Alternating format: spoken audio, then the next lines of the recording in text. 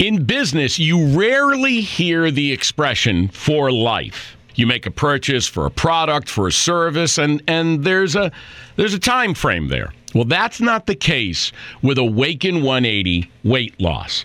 Allow me to explain. You know, a year ago, I started with Awaken 180 weight loss and had incredible success losing weight. But you can lose all the weight in the world and not keep it off. And what good is it?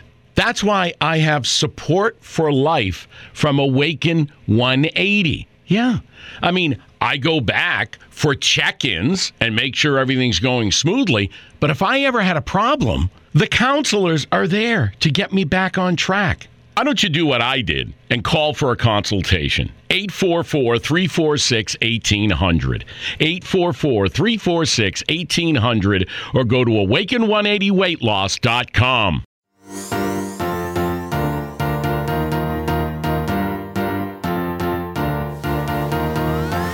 Welcome to It's Personal, Finance Canada. I'm Christine Conway. And I'm Cameron Conway. And this podcast is a very personal look at personal finance in Canada. Welcome to It's Personal, Finance Canada. I'm Christine Conway, here with Cameron Conway. And today we're going to be starting another edition of Christine's Why Is This Baby Still Up at 4 a.m. book club. It's the book club where I'm the only participant, and essentially I read personal finance books in the middle of the night while my baby isn't sleeping, and then come up here and talk to you about them. Yes, it's the hip new thing. It's the book club for one at 4 a.m. Well, there's technically two of you, but the little one can't read just yet. And I don't think he has the same level of interest in corporate finance as I do. I don't know. You'd be surprised. Some kids can show quite an affinity towards, okay, who am I talking about? Yeah, well, they do absorb a lot, but I don't think that's it. What I'm trying to do, while filling the many hours that I now find myself with, is read some of the classic personal finance books. So titles that we've all heard, maybe we've read years ago, maybe we haven't read at all. A lot of them are actually, I haven't read at all. And I'm also reading just some things of personal interest as well. And anything that's kind of relevant here, so generally covers the scope, even loosely, of personal finance, we can circle back if we think there's an application that you can take away without having to sit up at 3 o'clock in the morning wondering why you're reading yet another book on finance. Well, yeah, a lot of these classics were written years or if not decades ago, so it can be interesting to see how well they still hold up today, whether we can still apply their lessons, whether they turn out to be right, whether they turn out to be wrong. And like you said, what else are you going to do when you got a baby on your lap at 4 a.m.? So the book I read this time was Robert Kiyosaki's Rich Dad, Poor Dad, which is something that I had initially read as a teenager. My dad had purchased it, kind of said, here's a book about money. I read it, thought it was really good, and the years went by, completely forgot about it. If I remember correctly, he bought the book and he bought the board game, and I remember he made us play it when we were just newly married. That's right. Yeah, he did go all in. It's funny. I mean, you always want your kids to do better than you did. I think maybe we played that game once. It was probably when we played it together. But there are some good lessons that I think have stood the test of time that stand up here today. But a bit of a disclaimer with this one, the book is a bit controversial. And I mean, he says right in the book, if you kind of read, not even between the lines, it's right there in black and white, he was trying to get some media play out of saying things in a certain way. So he would put together these sound bites that would get him interviews and sell books. So really, if you can get past some of the bluntness and the rhetoric and read a little bit further, then you'll see he does explain his positions pretty well, which in some cases can be counter to what he seems to be saying. Like one of the big ones that got a lot of attention that he says are, oh, savers are losers. Well, gasp, that sounds terrible, right? But when you kind of listen to what he's trying to say and what he's trying to mean, it can start to come together a little bit better. Yeah, so going through this book is trying to strip out the PR machine and figure out what is actually usable and can actually help you right now, which is always fun every time you read books like this is, you have to kind of look at it as there's some stuff you have to strip out. There's some stuff you have to ignore because of marketing and PR, flashiness. And it's really just trying to drill down to what is actually some of these core thoughts and ideas without the bells and whistles. Because that's where you see if a concept or a book is actually worth reading and implementing, is stripping it down and seeing what is actually real. Well, and I would say the first 4 chapters of the book had a lot of value, and the rest of it was a little bit fluffy, especially as Canadians. He does talk about corporations in there quite a bit, and we have very different rules here in Canada, so there's limited usefulness there in terms of the actual practical application. So why don't we start by talking about what we did like? Or, you know what, before we do that, let's talk about the premise of the book. What was this book about? It was a fight between 2 dads over which one was actually the richest on the block. Wait a second, did you read the book? I may have skimmed through the summaries, which is a helpful thing to the book because you can just read the summaries at the end of every chapter. As someone with a bit more of an academic background, I appreciate that. Right, and I did the actual slog of reading through chapter by chapter, page by page to kind of get the full experience. And the premise of the book, so it's really written in story format. And it's about the author, Robert Kiyosaki, and his story about his childhood, where he and his friend Mike were essentially poor kids in a rich school and feeling the pain of that and wanting to find out how to make money. So he sets the stage where he's got a highly educated father who works for the government, who gave him one set of advice, which is the very traditional, go to school, get a good job, settle down kind of thing, keep your job, work up the ranks, climb the corporate ladder. And on the other hand, his friend Mike's father owned several businesses and was willing to mentor the 2 young children. So as the story unfolds, you see Robert's viewpoint kind of shift towards that of his rich dad, and he gives examples from his own life about kind of how he did it, quote unquote. He invests heavily in real estate and in IPOs, things like that. But here's where the references might get a little bit dated. I mean, he talks about buying a house in the States for $50,000. That's certainly not where we are today by any stretch of the imagination. But there are still ways to get good information out of this. Yeah, and kind of right from the beginning of the book, you kind of start to see this tension that the author is going through between these 2 worlds. And even towards the end of the book, he tries to kind of have like a hybrid view of both sides, where it's not just the super business lifestyle or the teacher lifestyle. He's trying to force himself to live kind of with one foot in each realm to kind of have like a more balanced outlook. Yeah, I think what he does well is he has a very positive view on financial literacy, financial education. I mean, that's where we got the board games. And I mean, he has a whole company now, multiple books worth, I'm sure, several millions of dollars on this subject. So he accomplished both financial literacy and getting rich at the same time. But he does focus on getting a good education, just using that education to cultivate skills that are useful. So things like, from his own life, the examples were he had done some military training for leadership, and he'd gone through the Xerox training program, so he learned how to sell. And there's an overtone in the book where he talks about sales being a core skill that you can add to just about any profession to essentially use some of these other rules to take it to the next level. Yeah, so it's a mix of like, it's not just knowledge information, because that's the big argument that kind of comes out a lot. It's, I'm not just learning something for the sake of knowing something. I'm trying to learn tactile skills, or I'm trying to learn strategies to help me, because he kind of ebbs and flows between his military training, his merchant marine training, but then also just going to different seminars to learn how to do a new trading skill, a new real estate purchasing scheme. It's just learning how to do things that you can actually apply rather than just building up knowledge. Because I know that's kind of the thing that comes up, where it's not just the full academic side. Because I know he kind of digs into that a little bit, where there are intelligent people who don't make any money. And that's something he's trying to address, is trying to get people more engaged in how to increase their income, increase their assets, and not just kind of rest on the laurels on the academic side, right? Yeah, I think one of the quotes that I liked from the book was, the world is full of talented poor people.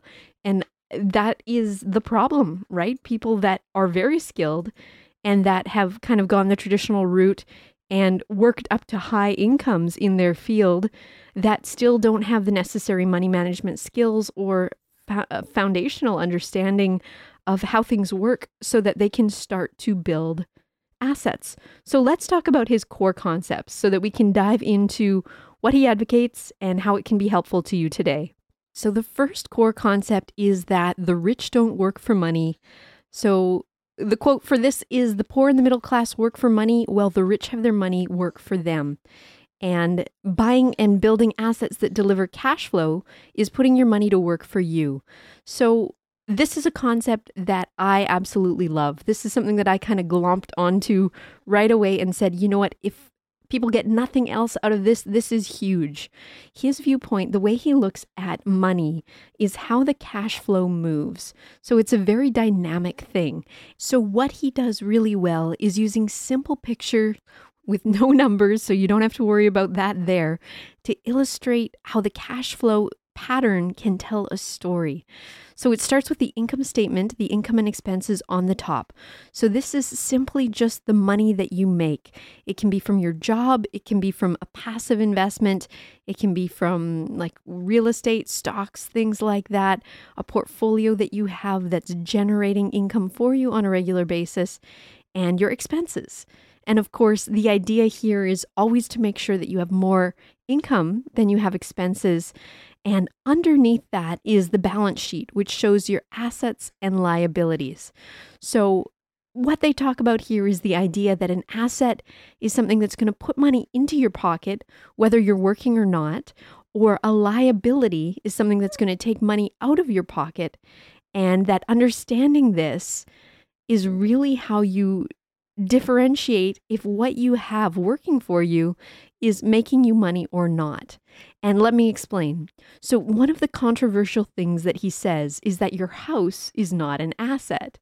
Now, that will get a lot of eyebrows raised in these days, don't you think? Well, yeah, especially when it was first kind of talked, because this is before like the zero interest and everyone going HELOC and trying to access the value in their home by going into mountains of debt. At this point, in order to turn your house into an asset, you had to sell it. So up until then, it was just a liability. You pay your mortgage, you pay your taxes, you pay your utilities. But then as things went on, people just started to try and force that appreciation to happen before it was sold. And that's kind of where a lot of people got into trouble later on.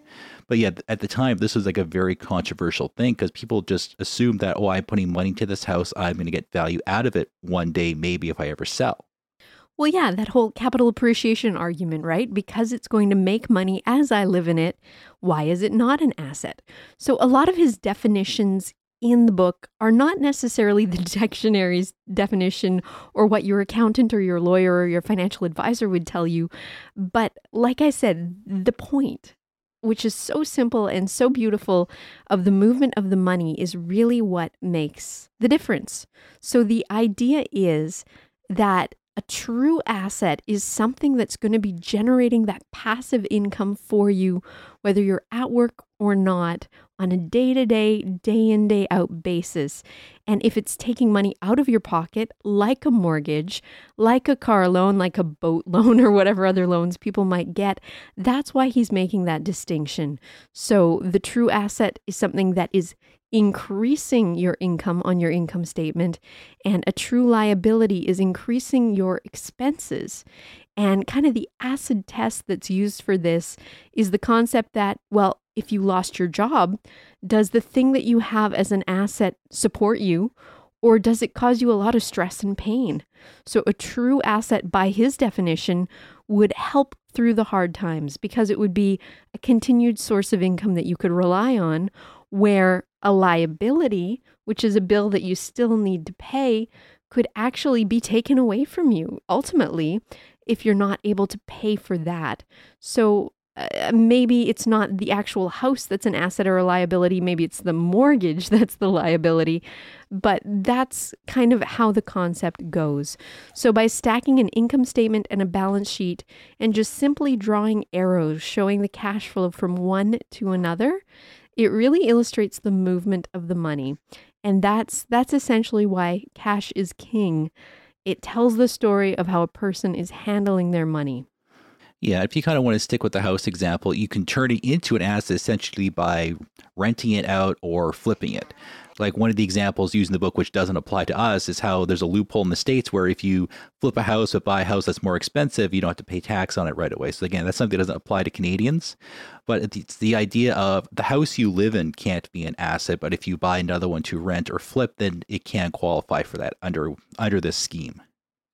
Yeah, so the first real encouragement is for people to understand their own personal income statements, so their income expenses, and understanding their own personal balance sheets, which are their assets and liabilities, and just determine which way the money is going. Is it going into your pocket or is it going out of it?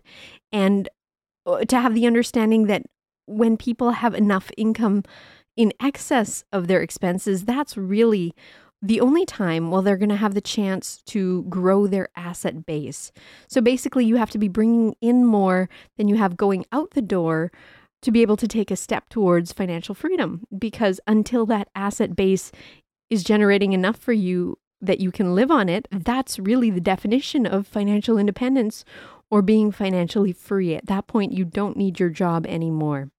Yeah, this is also why a lot of people default to investing to kind of meet these needs because, well, in Canada right now, the quickly buying a cheap house just doesn't exist anymore. So there aren't a lot of options. Not everyone can go out and just buy a business with a management system that they don't have to show up and do anything with. So a lot of people just kind of default to the investing strategy instead. Well, and that, in my mind, is kind of the basis for the FIRE movement, right? That is so popular here, where the idea is you're building passive income through a portfolio that you manage typically yourself or through an advisor online. And it's building enough assets in stocks or bonds or whatever your mix might be so that one day you can withdraw a certain percentage and live on that comfortably for the rest of your life. And we've seen all sorts of variations of that where people will try and create a base amount of income and then maybe work a low stress part-time job or whatever else they feel fits into their lifestyle. So let's talk through some of these cash flow patterns.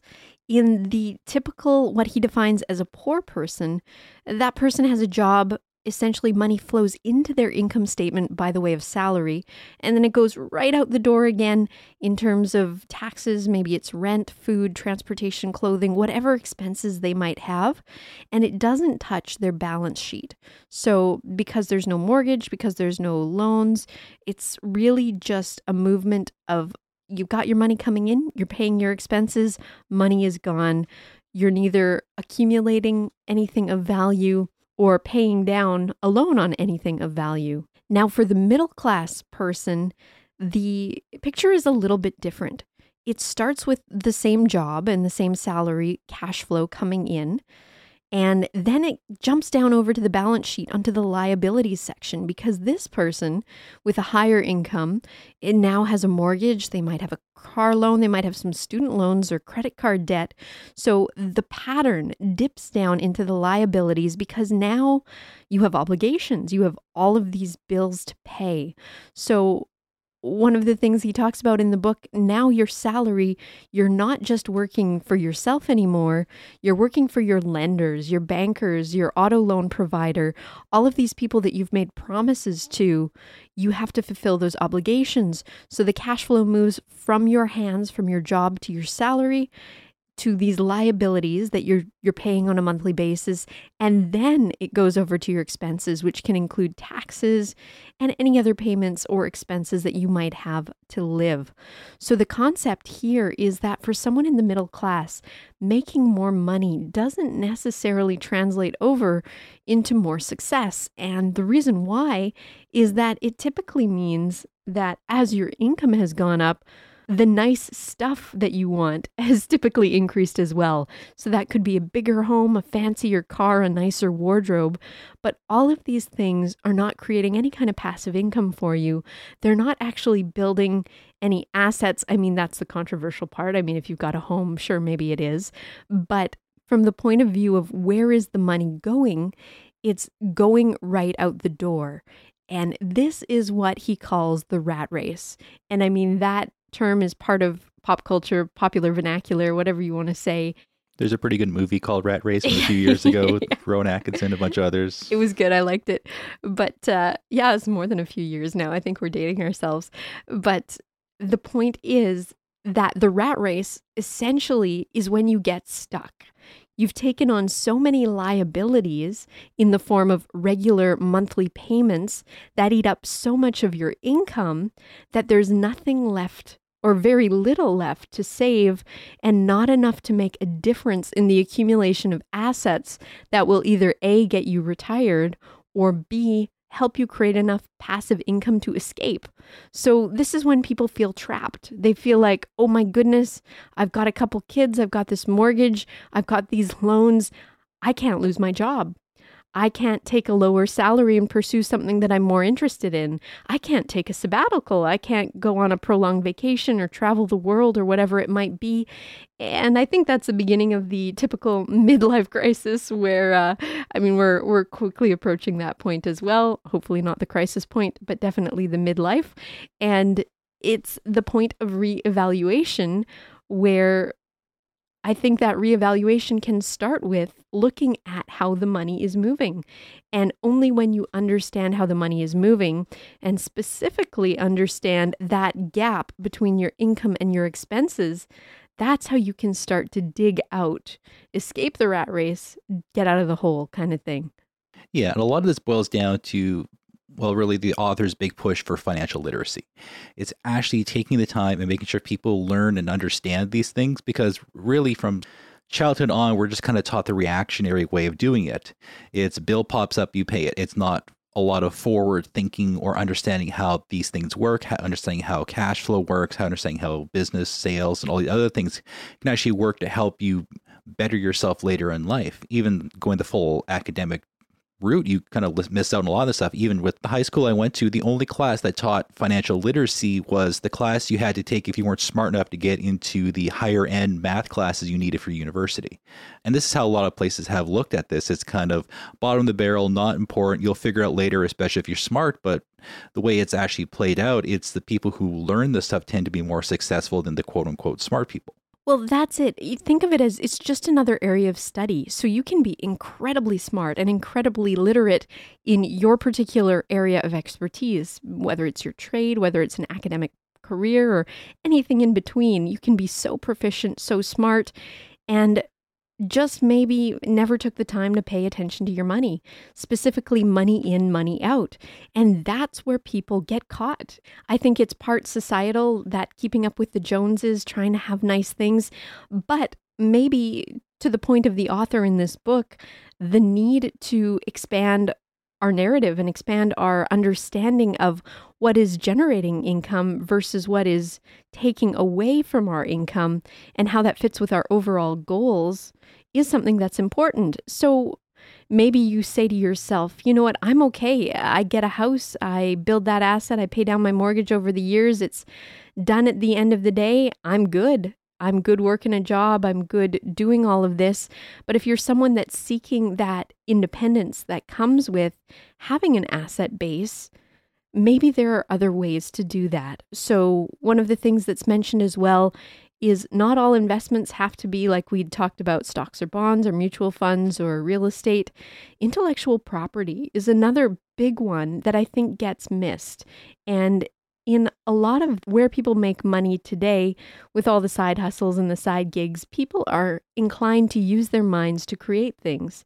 So it's figuring out how that creation can lead to some kind of income and something that can start to build an asset base if you don't have enough money for the traditional ways of investing. So maybe it's a little bit of thinking outside the box. Like in the book, there's an example of how these two kids, so Robert Kiyosaki and his friend Mike, were told by Rich Dad to work for free. And after doing this for weeks at the dad's store and kind of grumbling and moaning as they go, they saw an opportunity. And the opportunity was there were old comic books that wouldn't get sold, and the covers got ripped off and they got returned to the distributor. So they had asked the distributor if they could have them. And he said yes. So they started a little library and hired a kid sister kind of thing to run it for them. And just like that, we're making income. So again, not everybody's going to start a lemonade stand or anything along those lines. We're maybe a little bit older than that. But the concept is a good one. The concept is, how do you see opportunity in what's around you? And how do you see opportunity in what your particular skill set is? Does someone else have a need for something that you can offer, that you can either automate or have someone else help run for you? Or even if it's you putting in the blood, sweat, and tears for a while, there's nothing wrong with that as you build it out. That's what a business is. Yeah, and this kind of also flows into another big topic of the book, which is the power of corporations and how, there's a lot of distinctions in the book between what he was able to do and what we can do up here in Canada, but it's the idea of using the corporation to run expenses, to make a more tax advantageous situation for yourself. And this is legal. This is in the codes. We see this, like we have several corporations ourselves. We have Braun. I have my own publishing company. And the way this works is you use your pre-tax income to pay expenses, qualifying expenses, of course, rather than using your after-tax income. And this is a big thing that gets talked about in the book, is just leveraging what you can do with these corporations to help your cash flow in the long term. Well, yeah, and it's a great model where if you're a business owner with a corporation, and I kind of say that loosely because setting up a corporation is super easy, and it's really just a bunch of papers that you do with your lawyer. And it provides all kinds of protection and a separation from your personal assets to the business assets for creditors, for things like that. But the model is, when you have this available to you, you can earn your money first, spend your money second, and then pay taxes third. Whereas as an employee who works for someone with a corporation, you earn your money first, pay your taxes second, and then what's left is what you have to spend. So there's a material difference between how much is left after the taxes. And businesses, there are also usually incentives like a much lower tax rate within the corporation, at least until you take the money out and have to pay income tax on it that way. But this plays into kind of the Robin Hood story that he talks about in the book, which is the classic take from the rich, give to the poor. But it really has only caused the poor and middle class who voted for it pain, because the rich are looking for legal ways on a regular basis to pay less taxes. And corporations, corporate structures are a great way to do that. So obviously speak to a lawyer before you do anything, but if you do have a skill set that could be profitable, and profitable in the sense that you would make more than it would cost you to do the setup and do the maintenance on your corporation, that could be something worth exploring for that particular skill, and that could separate out creditors or debtors for the business from personal, and there's all kinds of advantages that way. But I do want to circle back really quick to our money pictures and the things that we were talking about. So we talked a little bit about how he explains how people get the cash flow pattern wrong by essentially directing their assets into things that are not helping them from an income generation point of view on a month-to-month basis. And I wanted to go over the cash flow pattern of a rich person as it is in the book. And this one, rather than starting at your job or your salary, it's starting from your balance sheet in the asset column. So at this point, the individual has been able to generate enough assets, whether they are intellectual property or stocks and bonds or real estate or whatever it might be, that is driving a monthly income into the income statement in the form of rental income, dividends, interest, royalties, something that's all or mostly passive. Now, that income then can be used to discharge any liabilities and any expenses, but the idea is that a person who has accumulated a lot of wealth versus a person that's maybe stuck in the middle class, they have a difference in their balance sheet. And the asset list for the person that is considered rich is very, very long and much greater than their liabilities. Whereas the person that's maybe stuck in the middle class has a liabilities or monthly expenditures that is much greater than the passive income that they have coming in. And again, that's why they need their jobs. That's why they're stuck in the rat race. And that's why potentially earning more money won't necessarily solve the problem, because the problem is habits. It's spending structure and wanting nice, new, shiny things, and that whole keeping up with the Joneses. So from that point of view, the movement of money, cash flow is king. And I think for me, reading that book, that was my biggest lesson. It's take a look at my own stuff. Take a look at where's my money coming from? Where is it going? And is there enough of a gap between my income and my expenses to start building my assets? And if there's not, how can I creatively find ways to bridge that gap? So, I mean, we're doing this podcast where we're not making any money off of it, but that's fine. It's a labor of love, and maybe one day it'll become income generating, who knows? But how can we get information out there? How can we get something that we're skilled in out there in a way that meets a need for people, that people say, yes, there's enough value here for me that I'm willing to pay for it? So a little bit of creativity, but not a bad thing, right? Our greatest assets are our minds, after all, and our ability to innovate. So if we can tap into that, if we don't have the available cash, maybe that's a good starting point. So that's a look at how we saw Rich Dad, Poor Dad. To answer our initial question of, is the book still relevant today? I would say absolutely. The sections that make you aware of building your assets and minimizing your liabilities and understanding your cash flow patterns, that's hugely relevant, and that will transcend time. There's a lot of fluff in there, specifically towards the end. So if you can kind of get through that part, or, skip to the end of the chapter, each to their own. As always, if you want to talk about cash flow and money management, we're available, and we're happy to help if you're in the BC area. So feel free to check us out at Braun Financial, braunfinancial.com. Ultimately, we're all just learning together. So hopefully this helps you. And if we can help you at all, please just let us know how. So until the next time, take care and all the best. And we have a very, very grumpy baby and an equally grumpy dog. What a day.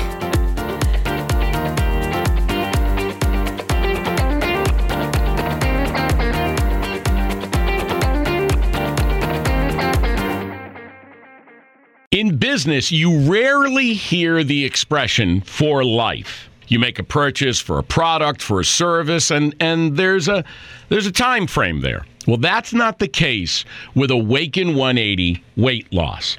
Allow me to explain. A year ago, I started with Awaken 180 weight loss and had incredible success losing weight. But you can lose all the weight in the world and not keep it off. And what good is it? That's why I have support for life from Awaken 180. Yeah. I go back for check-ins and make sure everything's going smoothly. But if I ever had a problem, the counselors are there to get me back on track. Why don't you do what I did and call for a consultation? 844-346-1800.